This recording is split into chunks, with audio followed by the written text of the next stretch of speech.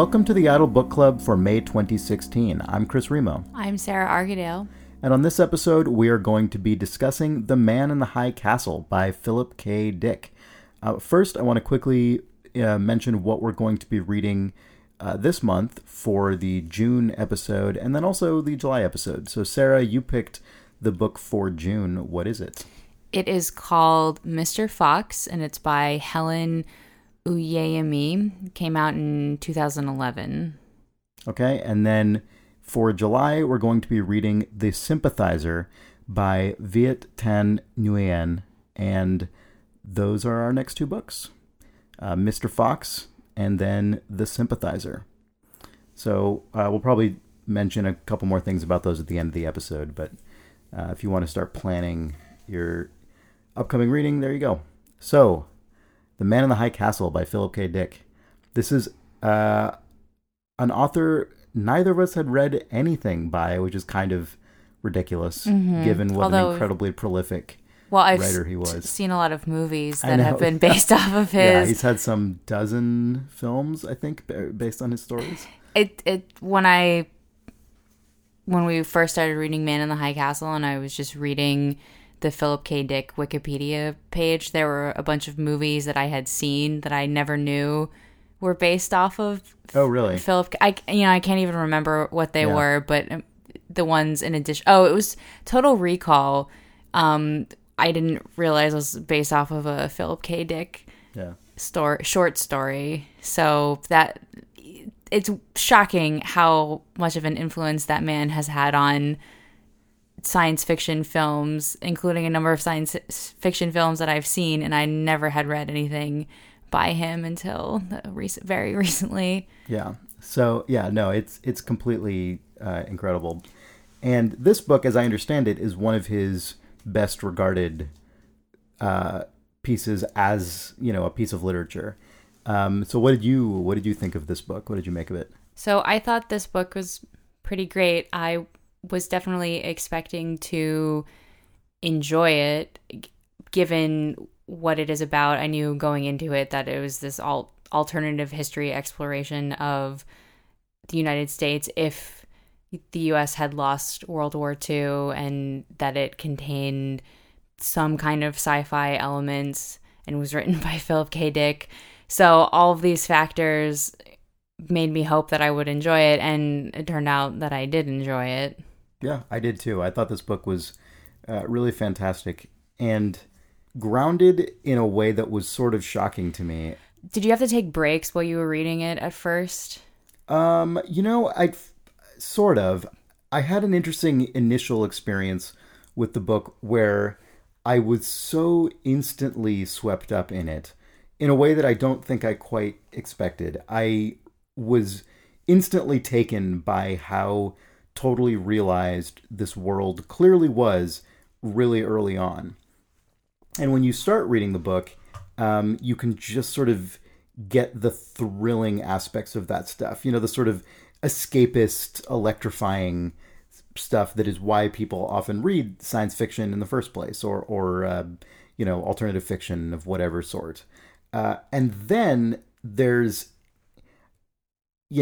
within like the next chapter, you suddenly are almost hit by this tsunami of racial tension and these sort of colonial overtones, and the full weight of all the implications of this world hit you. And I remember feeling almost like buffeted back by it, because it was just so horrible and difficult to take. And then the more of it you read, the more you realize this is using something that I can feel in that visceral way to communicate something that has existed in all kinds of places and times, including now, throughout history, in all sorts of societies and groups and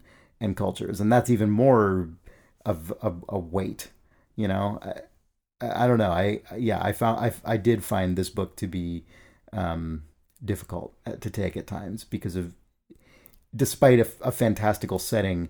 Well, fantastical feels like an unfair word to use to describe this, because it is a reality that is not our own. But what was so hard, especially initially for me to take with reading it, was the fact that I found his depiction of this history to be so convincing that, yes, this is probably what the world would feel like if the outcome of World War II had gone differently, if the Axis powers had won instead.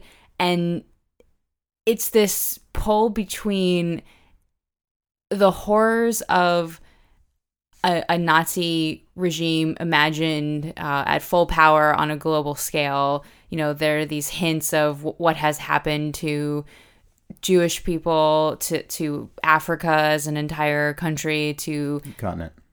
Sorry, oh my God, sorry, Africa as a continent, to African Americans in the United States, coupled with this just very banal ability for Americans who are either in occupied territories or in the neutral zone in the Rockies to just continue with their lives and to continue to have everyday problems during this insane reality. And the fact that both of those contradictions can exist. What do you mean by both of those contradictions?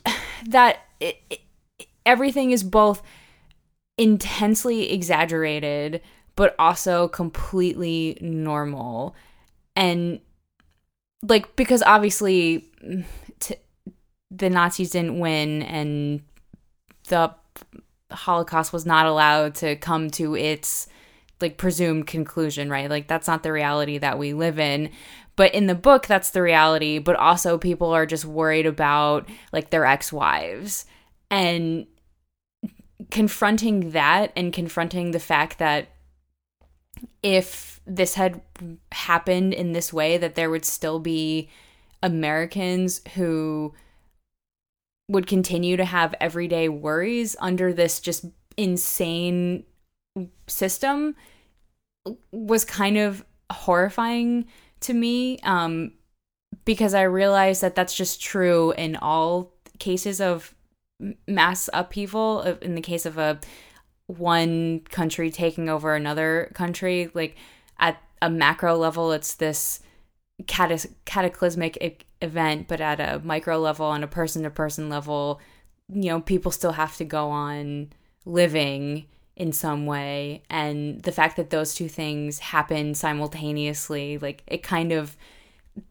got to me in this very visceral way. Yeah, I mean, look at the British Raj, or, you know, I mean, colonialism throughout right. Africa and Asia. I mean, yeah. I mean, I know that these things exist. I guess it's because America itself, and so me specifically, I've never had to.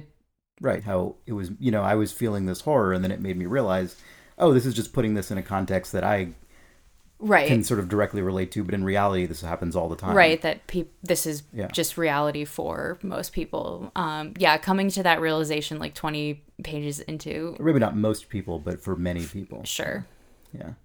Yeah, it's a crazy thing. I think the most impressive aspect of that is how racial dynamics were handled. I think most impressively and also most depressingly through the character of Robert Childen. I found his interactions with the Japanese couple, the Kasoras, and just with his own sense of identity to be extremely distressing and really impressively drawn. I was really taken by how fully that character's self-regard and sort of wrestling with the world was depicted. Because, you know, like, as you're saying, obviously people get by, they go day to day, they do their things, but also clearly in a lot of cases, this sort of subjugation wreaks total havoc on their sense of identity and their relationship to the people who are above them and also below them for that matter in a hierarchical society. I thought the way that he kept sort of talking himself in and out of this inferiority complex and then this like superiority complex, with this Japanese couple. Meanwhile, they themselves are exhibiting sort of this bourgeois version of racism, where they're like completely affronted by his racist attitudes towards like black people, for instance. But they have this extremely patronizing view of sort of American ethnic art, so to speak. These sort of history and the sort of the baked potato and steak and the wife talking about, oh, I went to all the little shops and isn't that what you're supposed to do? They're very affronted by the notion of sort of overt racism, but they have this entirely absorbed, very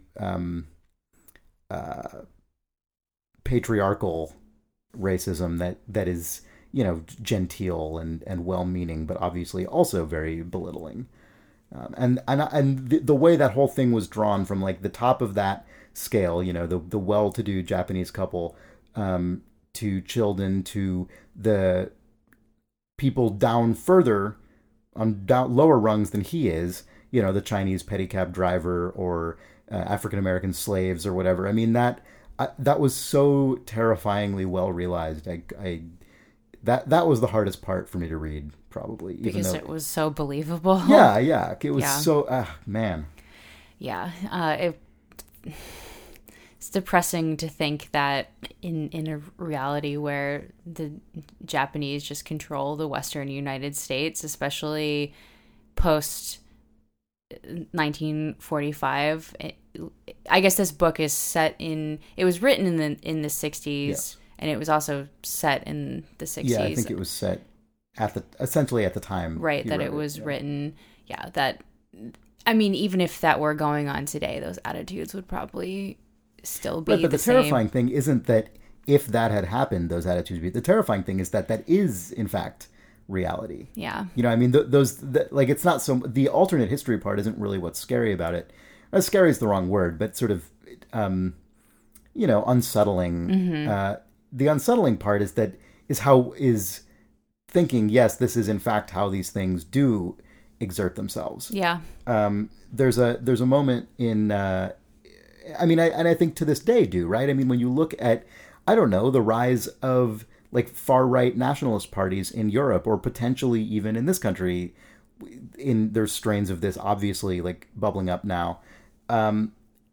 There's a really good, there's a good quote about this in the book, from the part of, from Tagomi, the Japanese sort of highly placed bureaucrat working out of San Francisco, who I think is sort of maybe the only fully honorable character in the novel. I don't know if you would agree with that, but he to me was the sort of not the German defense. Oh, Baines. Mm-hmm. Yeah, I suppose so. Although we don't get as much of his not the man in the high castle. Well, who knows if that's person's a good person or not? He's barely a character. Mm-hmm. But Tagomi is someone we spend a lot of time with, and we understand his sort of moral quandaries, and we're with him for his reflections on all the. I mean, he's genuinely trying to.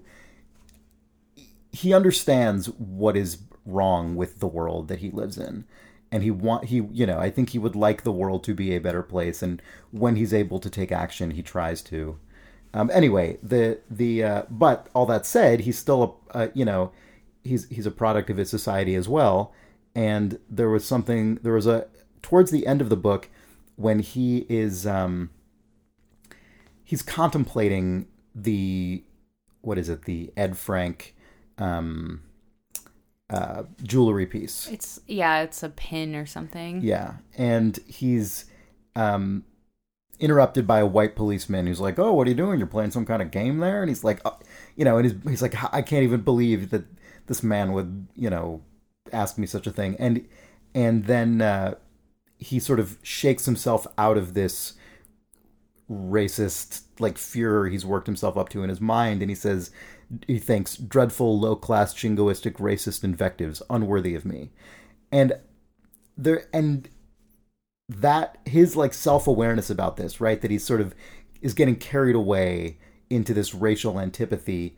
The thing that he's describing is exactly what Childen falls into. Childen himself, a sort of lower ranking member of this class, right? I mean, there's this book, I think, makes a lot out of the fact that when people are put upon and when people are subjugated, these sort of baser instincts are almost coaxed out of them, because they're trying to find some way to like make sense of a situation in which they have been robbed of power or agency.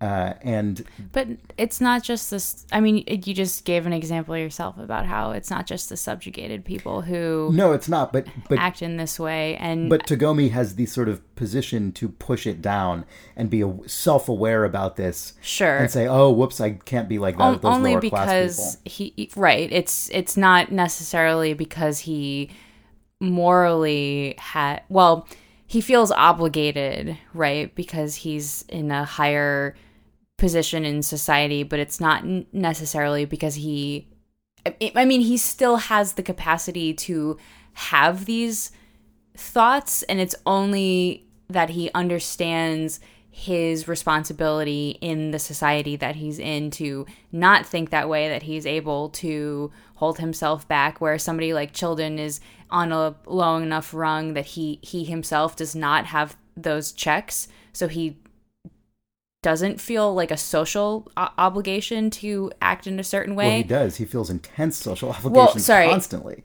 That's part of what's so interesting about that. To act in a non-racist way. So it's... he feels social obligation to act in the racist way that's been prescribed to him. Right. I'm saying that unlike Tagomi, who feels obligated by society to dampen those thoughts, Childen feels obligated to increase them, and it's just a difference of where they fall on the social ladder, but it's clear that both men are capable of seeing others as inferior in some way, and it's just literally their position in the hierarchy that determines their actions. And that is such a sad but really honest insight into the way that humans operate. Although I do genuinely think Tagomi is reveals himself to be a genuinely well-meaning person in this story. I don't think the book is arguing that people are only and purely a moral product of their circumstances, although that clearly is a huge influence. I do think he is. Well, at least I think we're intended to. Yeah, he's I'm not hero, but the least morally questionable character in the book, sure, but that it doesn't mean that he himself is free from any of. No, I mean nobody is. Sure. Yeah. So I don't know. Well, what did you make of the sort of... So the style of this book is very, I would say, terse. Yeah, what did you make of just the overall style of the book as literature? I went back and forth on it. I don't know. I didn't really notice it. I think this is the kind of book where the actual words on the page didn't really stick with me on a sentence to sentence level, but the plotting and the theming is what really came through. I would be curious to just read more Philip K. Dick writing to see how his prose changes through the years. But just, I mean, there was nothing wrong with it, but I personally didn't find it to be anything stupendous I either. agree. I feel the same way. There was one, I think, writerly trick that I thought was sort of unsuccessful and I wasn't crazy about, which was, at least as I interpret it, and you can tell me if you disagree, the usage of clipped English as spoken by both Japanese citizens as well as citizens of the Pacific states, to suggest that these sort of like the English language in those states has been sort of adapted to fit to Japanese linguistic characteristics in such a way to sort of modify the received usage of English to fit the colonizing group. And I was not crazy about that. I found it kind of distracting and like kind of cartoonish a little bit. I don't know. Did you have any thoughts on that? I didn't even notice it. Oh, really? How there were like all the articles were dropped off. When Japanese speakers, not just Japanese speakers, but children speaks that way as well. Yeah, I just didn't pick up on that, Oh, so okay. it didn't. Oh, now that you have mentioned it, I think I did notice that, and it didn't really bother me. Maybe because that wouldn't be surprising to me as something that could potentially be adapted under these circumstances. So I guess in a medium like fiction where you can't visually, I mean you can describe something, but you can't demonstrate just with a visual how the difference between an American living in this reality versus our reality. You have to come up with other cues to let the reader know, okay, like this is, even though these people sound American, they're not, they're something else. Which people do you mean? Children, people who are living in the Pacific states. And so Right. here's like a difference in syntax of speech. Yeah. Is a way to do that. Yeah, I suppose that's true. Although in this case, I just didn't. I didn't buy it. Yeah, it didn't bother me. Yeah, that's fair enough. So a much more substantial and significant element of this book is the frequent use of divination by way of the Book of Changes. What did you make of that? Well, when we announced that we were going to be reading this book and I was talking about it on Twitter, a bunch of people who had read it before mentioned to me that not only is the I Ching featured heavily in this book, and then it turns out that the book that is within Man in the High Castle, The Grasshopper Lies Heavy, was written using the I Ching. Is the revelation you find out at the end of the book. Philip K. Dick himself also used the I Ching to write Man in the High Castle. So there's like all of these layers. I still don't quite understand its significance. I was talking to, so on the Idle Thumbs fan community has a Slack channel that I use, and there's one dedicated to just talking about books for the book club, and some people were mentioning how they couldn't understand why this Japanese society would be so reliant on a book of Chinese divinations, and I couldn't really think of a good reason either, mostly because I am incredibly ignorant about those cultural relationships. So I honestly didn't really know what to make of it at all. I started to just think of it in the way that the Bible, mostly the Old Testament, comes out of this history and culture that is both related but also separate from modern Christians, and yet modern Christians still rely on the Old Testament for anything, right? And maybe it was that kind of situation where, okay, culturally there's this difference and there's possibly even some animosity between the two cultures, but because the text is so important for some reason that groups are able to overcome those prejudices. But that's about as far as I was able to go, like to reason that out in my mind. Well, there's the book suggests there was a moment I think I don't think I wrote this down, so I because I just didn't think to.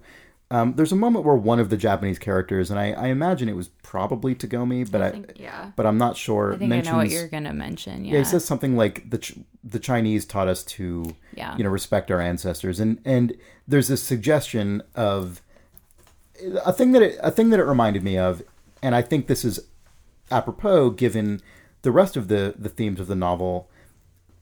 It reminded me of Americans who, through eminent domain and through warfare, eradicated huge swaths of the native population of North America. Throughout much of the history of the United States, there has been a huge amount of reverence, often patronizingly, things like the noble savage and sort of respect for so-called warrior cultures and things like this. That kind of thing crops up a lot, I think, in societies that dominate other societies, and I don't know if I'm not prepared to sort of put forth a some kind of flowchart for like how this book ended up such a consequential part of life in this alternate history. Who knows? But from a larger thematic sense, I kind of bought it, and then even further permeating into American culture. People like Chilton and Juliana and Frank. And that's right, Frank. And then whatever the guy's name is who wrote The Grasshopper Lies Heavy. I buy that too. In the sense that when you look at some of the most devout Catholics, for instance, in modern society are, for instance, like people who were colonized by the Spanish. Like there's a way in which often, and for that matter, like you look at African American community in the United States, and like the Black church has like a very powerful place, right, in that community, and like there's often a way in which a community that has been sort of dominated by another community can sort of find its own meaning in the cultural trappings of that other group. And I don't know. I'm not an anthropologist. I don't know why exactly those things happen the way they do. But I bought it in the context of this world. And also, sorry, I'll wrap this up. But the constant usage of divination and sort of trying to find something. I think it was the general whose name I can't recall who mentions to Baines, after Takomi shoots the German like thugs basically, and Tagomi's struggling with this horrible thing he's done, and the general says, he's looking for some external authority in this book, and you get the sense the general himself, maybe as a military person, doesn't actually put as much stock in this thing, but he understands like, oh, he's grasping for something, and in a world where the entire order of everything has been overthrown, it just sort of made sense to me that so many characters were looking to some source of higher truth that they could see as empirical. And it's also just an interesting contrast to the way that the German society is depicted in the book, in that they're astoundingly advanced technologically. Like there's that the jet that gets you from Germany to San Francisco in 45 minutes, and the Germans are on Mars. Right. And meanwhile, the Japanese and like from the sounds of it, most Americans, even Americans living in non-occupied territories, are relying on this mystical source. And I wonder if that is an intentional contrast between the two societies. So you have the Germans with this very scientific philosophy, and this Asian Western American culture that has a more spiritual way of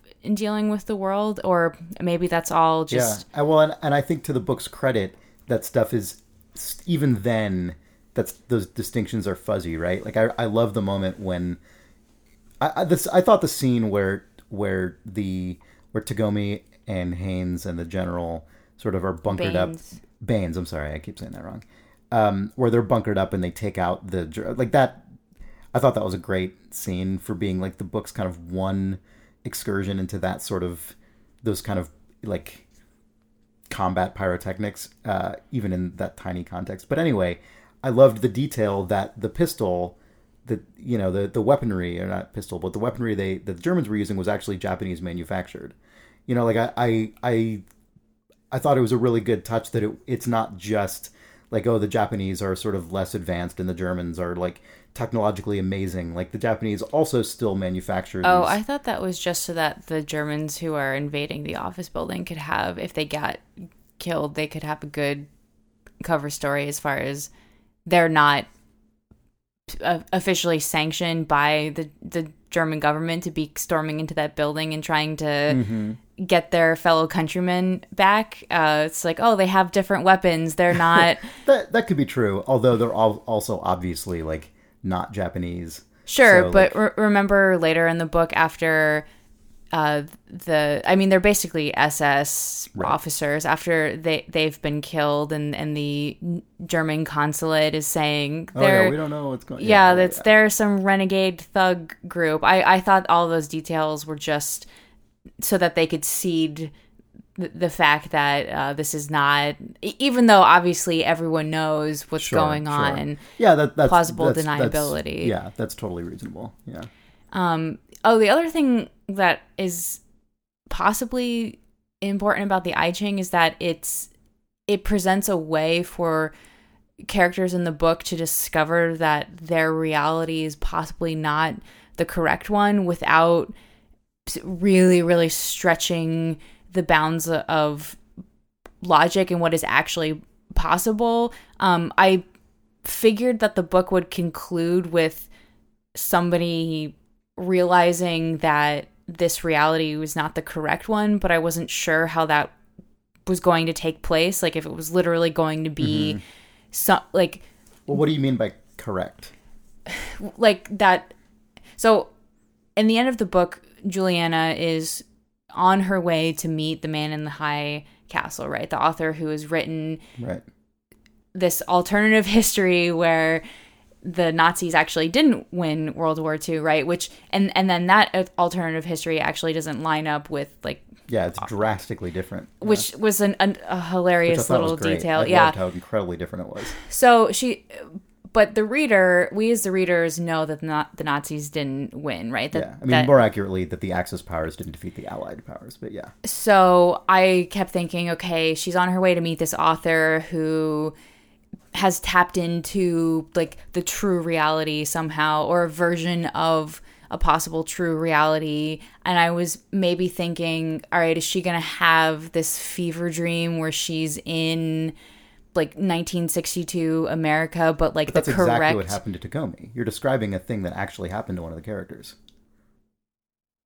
Remember, Tagomi is when he's like in that the scene where I was describing with the policeman, like he stumbles into the restaurant and it's all white people and they call him Tojo, and there's a freeway there and none of the pedicabs are there. Like he's having the experience you're describing. Oh, is that what... Man, I didn't pick up on that. I just... That scene where he goes into the diner and sees all those white men, I just thought that that was literally happening, and it was just another example of, okay, even in this society where the Japanese have dominated Western America, Americans are still capable of being like... No. Oh, shit. Because also all the cars were different. There was this huge freeway overpass that didn't exist in his reality. That's why he sends the kids and he says, hey, I'll give you a dime or 20 cents if you tell me, are there any pedicabs down on the street? Because he was just there and it was just these like huge American 60s like massive automobiles, these like big gas guzzlers. And Oh wow, I feel really dumb for not picking up on that. But yeah, I didn't realize that that's what was. I guess that makes sense though, because he had this moment of the sort of authentic viewing this like authentic American object. right. By the way, I love, this is so tiny, but I love the reference to all that stuff as like authentic American ethnic artifacts. Like the idea of American as an ethnicity is such a fascinating, like good Yeah. detail. Anyway, Well, so I guess I was expecting Juliana to have a more explicit version of that, right? But instead, it's just revealed through asking the I Ching the right. fact that this reality is possibly not the correct one. And I guess that's another reason to have this prophetic book included in the story so that characters can ask it. I mean, I guess it's exactly what you were saying before about having this external validation when external validation is not actually possible, but here's the illusion of it in some way. So part of the reason when you first said the sort of the correct reality, and I said, well, what is the correct reality? Part of the reason I say that is because I think one of the themes of the book, and as I understand it, of Philip K. Dick's work generally, although neither of us having read any of it, who I can't comment on it in any with any authority, but certainly part of the message of this book seemed to me that the notion of sort of what reality is correct or authentic is itself something that is sort of impossible to determine and may not even have any meaning, right? Like the entire subplot about which the first third or so of the book is actually hugely concerned with historical artifacts and historicity. The notion that there's this entire industry that this incredibly important industry, especially in the Pacific states, around selling authentic Civil War era Americana and 20s era and everything else. That actually, even that itself is totally built on a fabrication and essentially a gray market. And so even the slice of this world and this economy in which people are the most obsessed and most concerned with authenticity and history and reality is basically predicated on bullshit. And I thought that tied in really well to the notion that this document of an alternative reality is itself so hugely different from what we, the readers, understand to be our reality. And it makes me think that even in the context of this sort of fictional setting, there isn't like a definitive truth. Plus, it leads to possibly the most comic scene in the story where Haynes or Baines. Now I'm forgetting what his actual. Well, and that's not even his real name. So right, the Germans, Wegener, I think, is his actual name. That I can remember. When the gift that he's presented when he arrives in San Francisco is a Mickey watch. He doesn't understand. At yeah, all. Yeah, and his reaction is just like, "Oh, what the fuck is this?" Yeah. Man, speaking of the alternate reality, I really appreciated how carefully it was constructed. The detail that the fictional author, I mean, really Philip K. Dick, went to in constructing this, like, oh, what if the Allied powers did win the war, which is what happened in our world, but like tracing that back even further, I thought was really great, because through it we learn that President Roosevelt, FDR, was assassinated. And I looked up that detail and found this fact that I had probably read on the exact same Wikipedia page years ago and forgotten, which was that FDR was probably supposed to be assassinated by a guy who instead shot the mayor of Chicago, but many people speculate he was actually aiming for FDR, who was right next to him. And so, in our reality, like, that didn't happen, and FDR obviously like steered this country largely through World War II. And I love the idea that in the book, this tiny thing happens a different way. So FDR is killed. And then in unimagining that imagination, it spins out in a completely different direction. I think that's just a really, I was just really impressed with all of those little details. I don't know. I guess I don't have a point to make necessarily, but I really, really, really enjoyed how slowly and carefully that stuff was seeded throughout the novel. Yeah. As far as alternative histories go, I mean, I guess there are two alternative histories contained within this story, and they're both completely convincing. And just like, I guess what is appealing about this to people is that you could have infinite speculations on what if this tiny thing had changed, what would the domino effect, what's the chaos theory behind FDR being assassinated, and that ties into the I Ching stuff, where everything is this tiny little, just like, what if the wind had blown the the where your straws land. It's really great.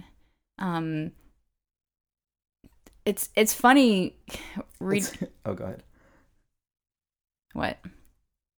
Well, what were you gonna say? I was just gonna say, like, to that point, throughout the book, we occasionally get little glimpses of characters who are skeptical of, I think, unconsciously skeptical of this method that they're using to govern their lives. Like, there's a point at which Frank Frink, he's, trying to figure out, like, what should he do next? Should he go on this business venture with his, colleague and this and that? And he just doesn't understand what the book is trying to reveal to him.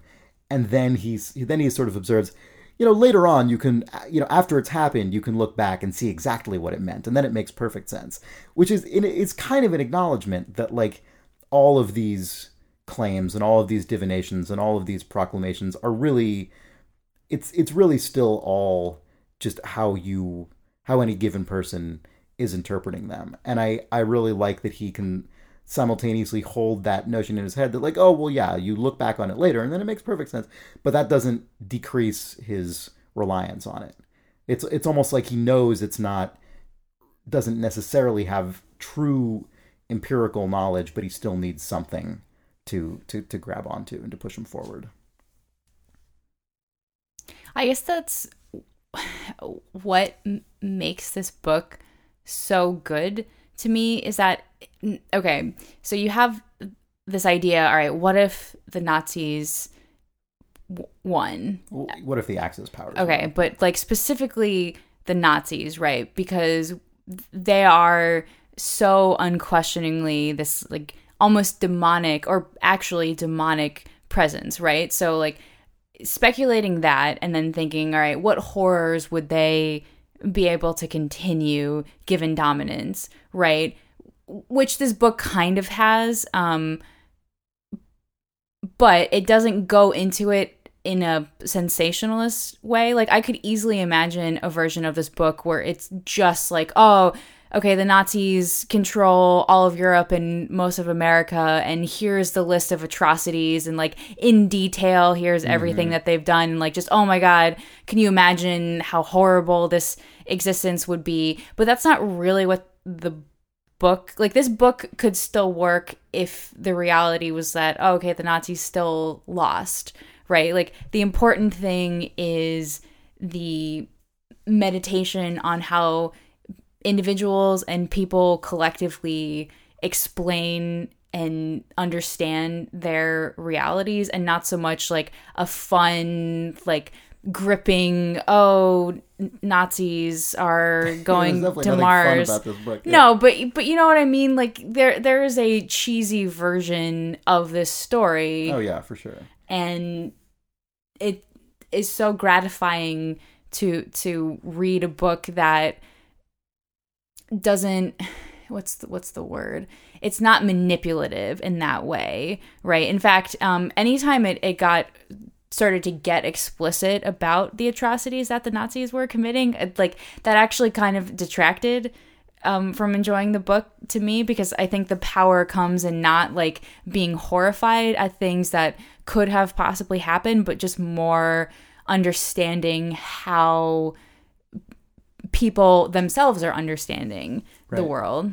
Well, so yeah, I think that's a good point. I think an interesting thing about that is that's I mean, during World War II itself, there were a lot of people who did not, I mean, obviously most people did not know the scale of what the Nazis were doing. And if they, and it would have seemed like something that was cartoonish and outrageous and impossible. And I mean, to this day, there are still people who deny the scale of the Holocaust, right? And so, like, the book kind of has to, the book has to at least suggest at one-upping that in an outlandish way to even get close to the effect that the actual real history had relative to what anyone would have understood as like civilization. What, prior to that. That was making me think as I was reading it is like they have these scenes where it's the book is talking about how Africa has something horrible. We never find out exactly what it is, right? But something horrible has happened to everyone in Africa. And at first when I read that, I was like, okay, an entire continent of people, like, and then I was realizing, well, that's kind of what you can how you can explain modern Africa and what a lot of Western countries. Yeah, well, and North America as well, right? I mean, like, and the book makes reference to that in an amazing way when there's like we get this whole history. There's a point in the book very early on when we get this just huge recounting of German racial subjugation in just it's like mechanized brutality, and then there's this mention. It had taken on the other hand, it had taken about 200 years to dispose of the American Aborigines. And it's like, oh my God, like, that, I mean, it's a terrible thing to put into perspective. Right. Yeah. It's like, oh, okay, you read this book and at first you think, wow, this reality is so different from the one that I'm living in, and then you realize, oh, actually it's not that different from the one that I'm living in, including the part where I forget which character it is, but some character points out that the Germans advanced throughout space is a distraction from what's happening at home. Like we're advancing in technology in this way, and I know that like currently the United States is not colonizing Mars, but we're sort of in the opposite situation at the moment. But we definitely are living in a world where we kind of distract ourselves with technological progress to stand in for just social progress. And so Dick didn't exactly like write, okay, it's going to be iPhones instead of living on Mars, but like I mean that was like Aldous Huxley, right? Brave New World. Sure, but the idea is the same, right? That it's some kind of progress is then substituted in for all kinds of progress, and seeing that also, this book from 1962 is still so sadly relevant to the world that I currently live in. Although the crucial difference is that our world, and the world of, for instance, Brave New World, that's like personal technical distraction, right? Like the reason they're so seductive, as in our life, is because we can ourselves contain them. Whereas in the Germany of The Man in the High Castle, it's this sort of like government scale pyrotechnics that allows people who have enough distance away from it to be like, these clowns, like what are they, like, I kind of appreciate how much of Germany's like crazy sort of cowboy escapades are seen as being like extraordinarily wasteful and crazy and ridiculous. Right. And because we never see into the actual citizenry of Germany. Like, to your point, like that's what you were saying earlier, like that's a thing that's amazing and I think really effective and powerful about this novel, that it takes place largely in the Japanese occupied. I mean, it's only in San Francisco or in the Rocky Mountains. The Rockies, yeah. And so we see all that stuff secondhand through the eyes of, either Americans who are subject to all this stuff, or the Japanese who you get the sense are a little more grounded and are especially by the end of the book when they learn what is probably going to happen, like completely, like what the hell have we, gotten ourselves into? But I love that stuff is, because you're right. If the book had spent most of its energies like describing all of these crazy advancements in detail, you run the risk of it turning into sort of a fetishized like That's view the word, right? Yeah. A fetish of just atrocity, basically. Yeah. And you never get that. And No. I was reading that actually, so the book, I guess, came from the character of Tagomi. That was the character Philip K. Dick first imagined, and he's just started writing the book just when he thought of that character. But on top of that, he tried several times to write a sequel to this book because he was dissatisfied with where he concluded it, and essentially repeatedly failed because he found it so incredibly depressing and difficult to continue working in this, putting his head in this like Nazi sort of mindset to try and like spin this stuff out. He just found having to keep researching the Third Reich to be just such a demoralizing exercise. And you don't really need to have a sequel to this book. No, you don't. It achieves. Although I was not crazy about the ending personally. I knew going into it that the ending, not unsatisfying, but that he had wanted to write a sequel to it. So I knew to expect some kind of deflating moment. So I was completely fine with it, just because at that point, all right, you've achieved demonstrating the themes that you want to demonstrate. So for me, the ending, it's like, okay, whatever. I don't need it to be this. And I honestly don't, like, what would have been a better ending that... Oh, I don't know. I don't care anything. No. You don't want to speculate on the alternative history where Man in the High Castle maybe has a more satisfying ending. No, I'm not going to write that. Let's consult the I Ching and see. I also don't even know if I didn't like the ending, honestly, because given my, this is not surprising to anyone who knows my taste, I suppose, but I prefer interpreting the events of the ending, and by that I'm including Tagomi's sort of, like, you could interpret it as either a hallucination or sort of a momentary sort of step into an alternate dimension. I would interpret it more as a hallucination.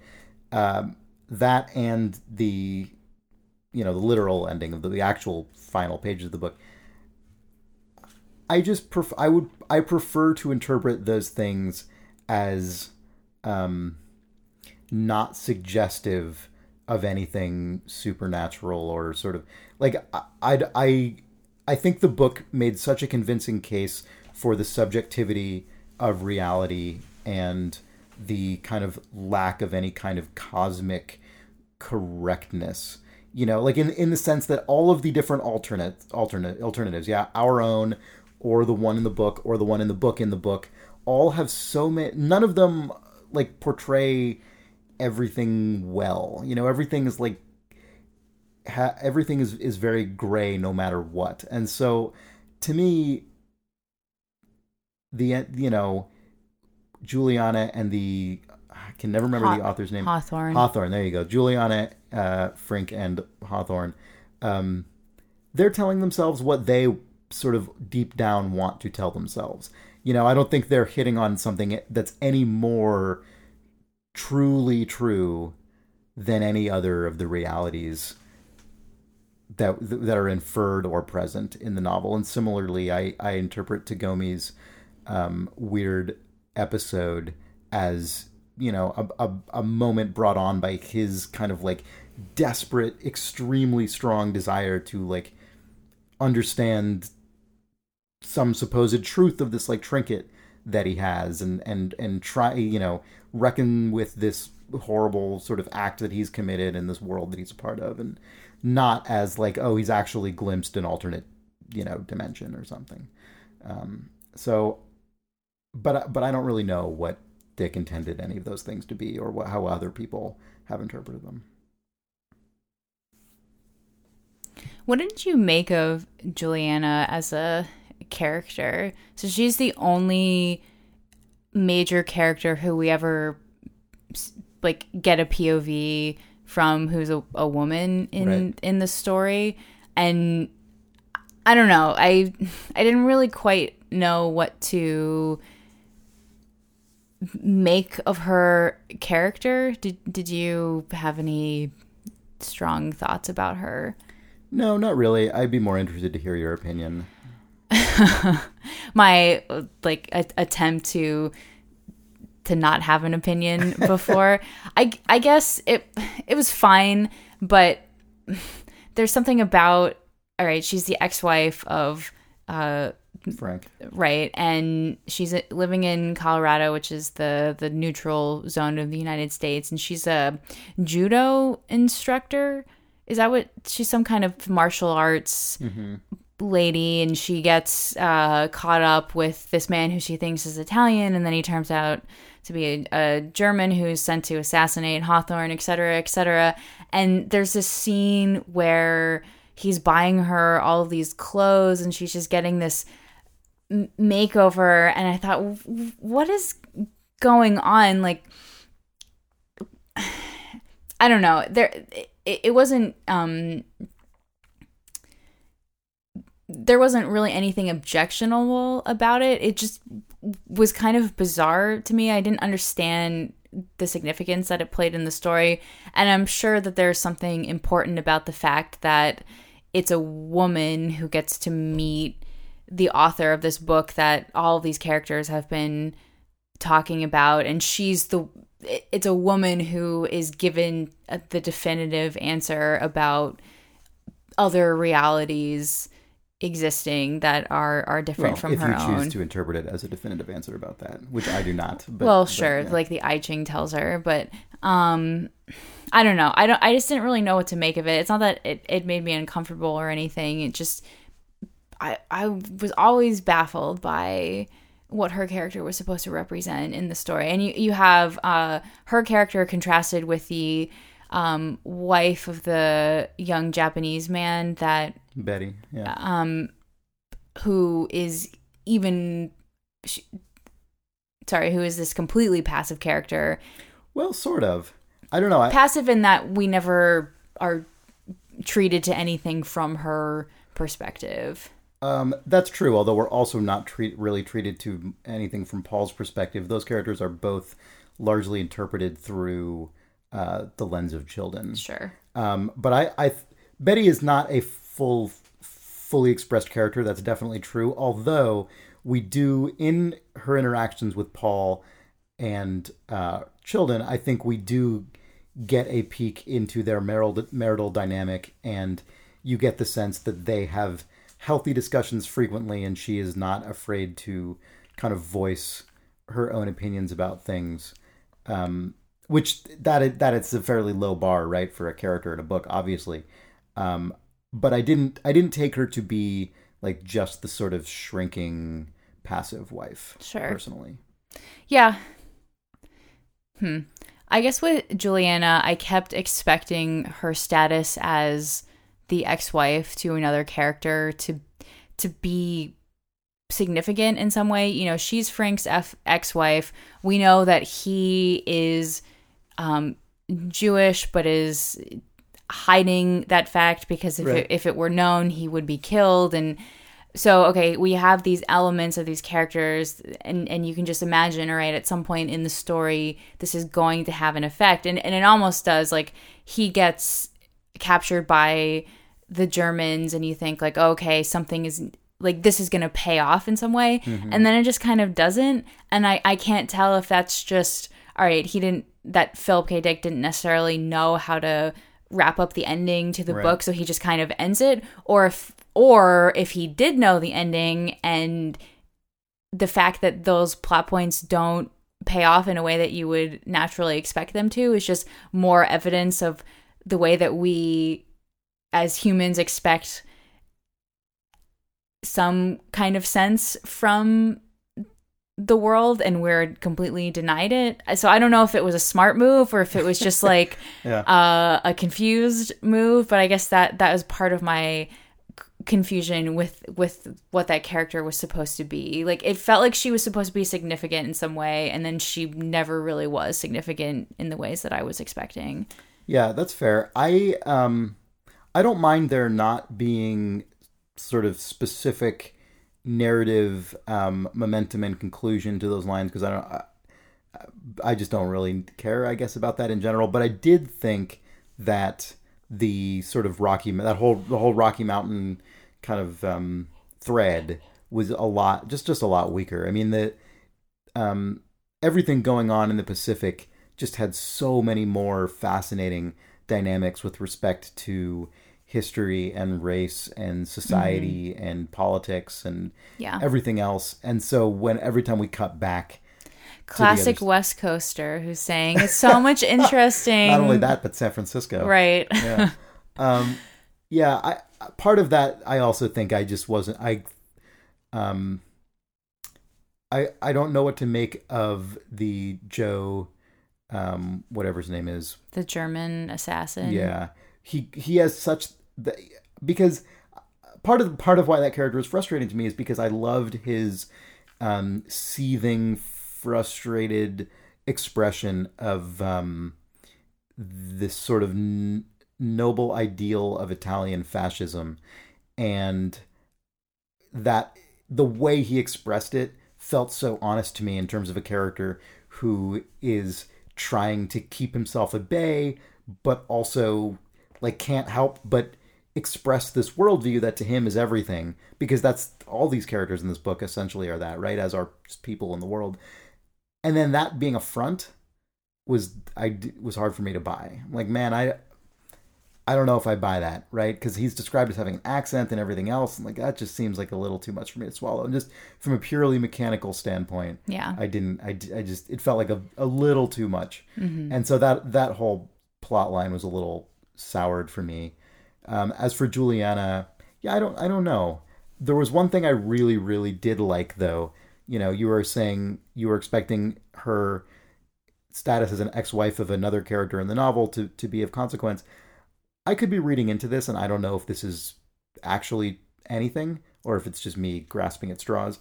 But I have a memory of like 3 different times during her story, her having a need or for some kind of like for jewelry, or in one case she needs like a pin. There's like numerous. Yeah, she keeps making reference to this, and we know that Frank desperately wants to send her some of this jewelry, and there's this almost cosmic, like completely brick-walled connection that I thought was really great. That's what I mean when that's another example of something that I kept expecting to lead somewhere, and the fact that it didn't lead to a scene where he is able to deliver her a piece of jewelry. I honestly I love that. Cannot. Well, okay, fine, but the thing that confuses me is I can't tell again if that was intentional or if it was just right. Like, I don't know if it was intentional either, but I don't think it matters if it is. I thought it was effective in the context of the book. Sure, but it's hard when you're reading something and you don't know if the author is actually being really clever with the way that they're writing, or. But why does that matter? I don't know. I guess because intention matters to me. This book is successful in identifying the fact that not only do we as humans not have control over our reality, but we also lack the capacity to fully comprehend it, right? And okay, fine, the book achieves that, but I guess the very human response for me to have is to want to know whether or not Philip K. Dick is doing this consciously or unconsciously. But I want satisfaction. Yeah. I guess this is the thing, we frequently disagree on this, but haven't you ever read author interviews where authors talk about readers pointing out to them some brilliant connection in the book and the reader being so amazed by it and the author saying, oh, I never thought of that before? Actually, I just today was reading an interview with Don DeLeo, who, wait, I'm saying his last name wrong. How do you say it? I've always assumed it's Don DeLillo. So that's just what it looks like. The man who wrote Libra, has a new book out, and so he was giving this interview, and the interviewer was making this connection between a book that he had written 20 years ago and the new book, and DeLillo couldn't even remember any of the Right. he said, oh, lots of people have pointed out that similarity to me. I don't even remember what I wrote about in that book 20 or 30 years ago. And I thought that was so, like, to see it so explicitly said by an author. But of course that must... It happens all the time. I see Yeah. interviews like that all the time. Yeah. Yeah. But I think part of the whole point of the thing, though, right, is that with the I Ching and with all, with all these themes in the novel, is that we humans in our interpretations are the ones who draw those lines. Right. It's all really And I just want those us. lines to be drawn, goddammit. Well, you want them to be manufactured for them. So when you draw, No, I just want to you know can if- peek behind the curtain and say, "Ha this line I has just been want to know pre-drawn for if me." Philip K. Dick is actually as smart as I think he is, I which mean, he probably he's is. Obviously pretty Okay, smart, right? yeah. I mean, is that All one right. detail going to Okay, let's... collapse the house of cards for you? All right, we've talked about this book a lot at All this right. point. You want to wrap it up? Do you want to talk at all about the Yiddish Policemen's Union? If you do, if you're saying that because you do, then go ahead. Well, so I was reading the forums, the forum posts for this book, and there, as always, there were a lot of good comments about it. And if you go to idlethumbs.net, click the forums link in the top right, and then there's a forum for the Idle Book Club if you want to find the discussion of this book or any other books we read. and somebody had pointed out that Man in the High Castle was reminding them of the Yiddish Policemen's Union, which is a book written by Michael Chabon that also deals with this alternate history where Jewish people, instead of relocating to Israel, are relocated to Alaska, which also apparently was a real That was thing. like a proposal, right? Right, that was Yeah. being considered at the time. And so it's funny because I had just read Yiddish Policemen's Union like only a couple of months ago and was definitely right. thinking about that book a lot as I was reading Man in the High Castle.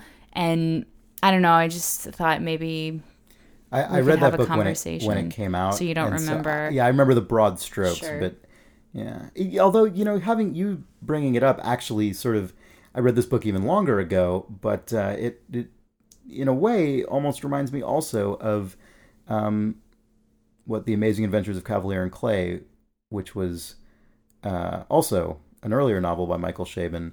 And that book is so much suffused with this sense of cultural nostalgia as personal identity. Mm-hmm. I thought that book was amazing. I thought that book was incredible.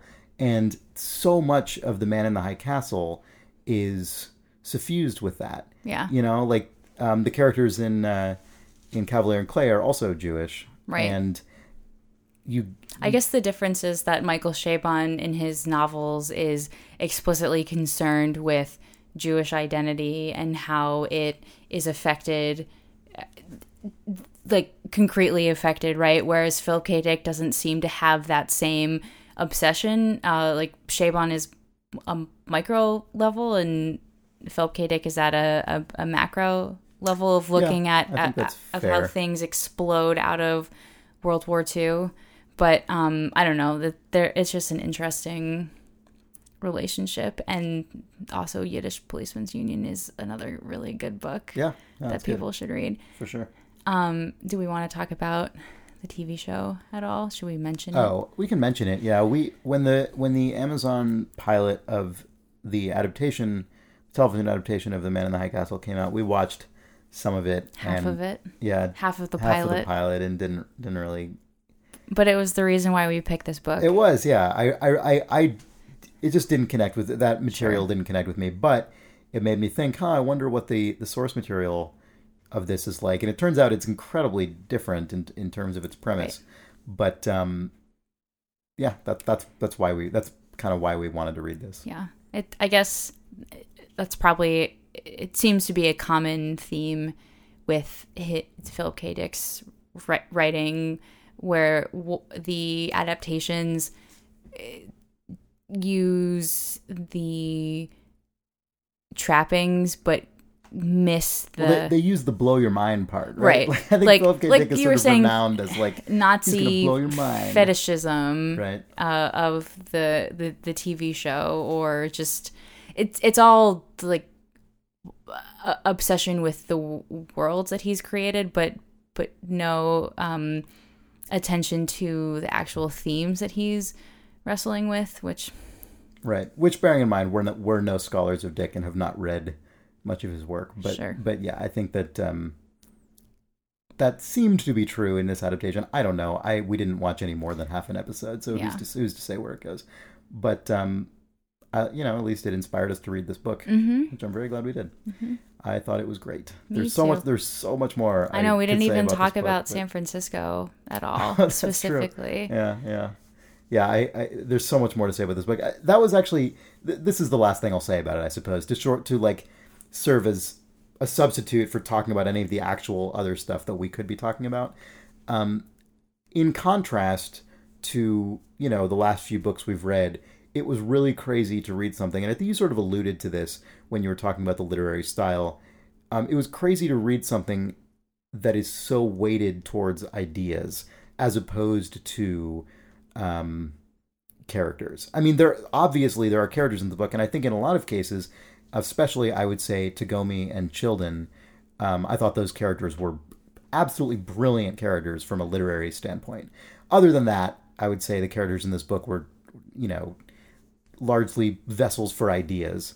And it's been a while since I read something where such a high percentage of it is just like ideas. And I don't mean just like throwaway ideas. I mean like really seriously considered ideas about our world.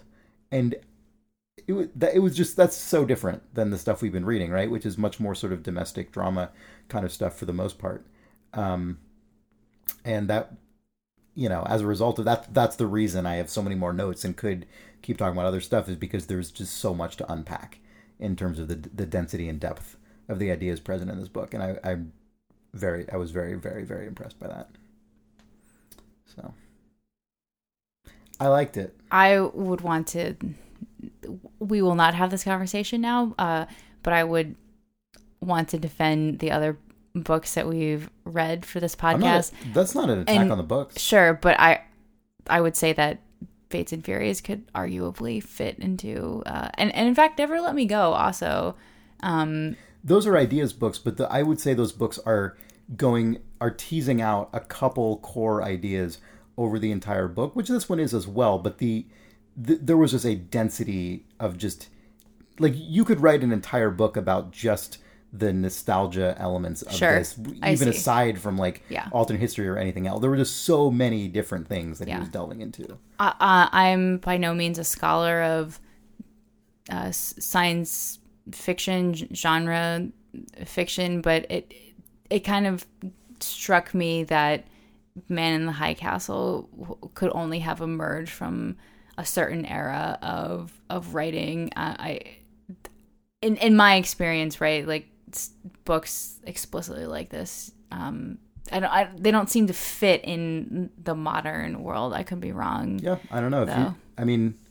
If you're listening to this and you are more of a devotee of this sort of genre, I suppose, let us know about that. You can write into books@idlethumbs.net, and that'll be interesting to read.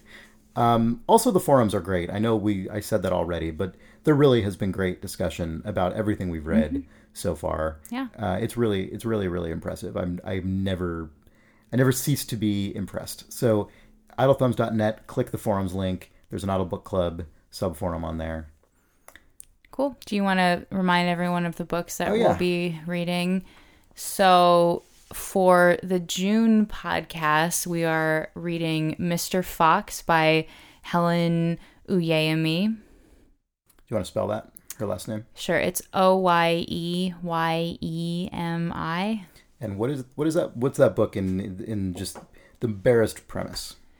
It is a book about narratives and fairy tales and how we tell stories. But it's fiction. It's fiction, but those are what it's about. Those things. All right. Read the book and find out. Okay. So in the following month, for the episode that we release in early July, we're going to be reading The Sympathizer by Viet Thanh Nguyen, and that's Nguyen, Vietnamese name. And this is a book that I heard about that was I think is now out in paperback. Yes. I'd wanted to read this for a while, and I wanted to wait till it was out in paperback. But as I understand it, this is a sort of slightly like comedic or satirical take on the Vietnam War. And from what I've heard, it is an extremely entertaining and captivating read that has a lot of sort of dark humor in it. And I'm looking forward to it. I think it won the Pulitzer this year. Yeah, that's true. So there you go. Mm-hmm. All right. Well, thank you for joining us for another episode of the Idle Book Club. This has been really fun. I'm really glad we read that book. And I'm looking forward to what we're reading next. So you can find us on the internet at idlethumbs.net. And if you click on shows, we're on there, along with all the other shows on our network. And you can find us on Twitter if you go to twitter.com/idlebookclub. You can email us at books@idlethumbs.net. We've got our forums, as I mentioned, at idlethumbs.net if you click the forums link. And that's that. Thank you for joining us. Thanks. Bye. Bye.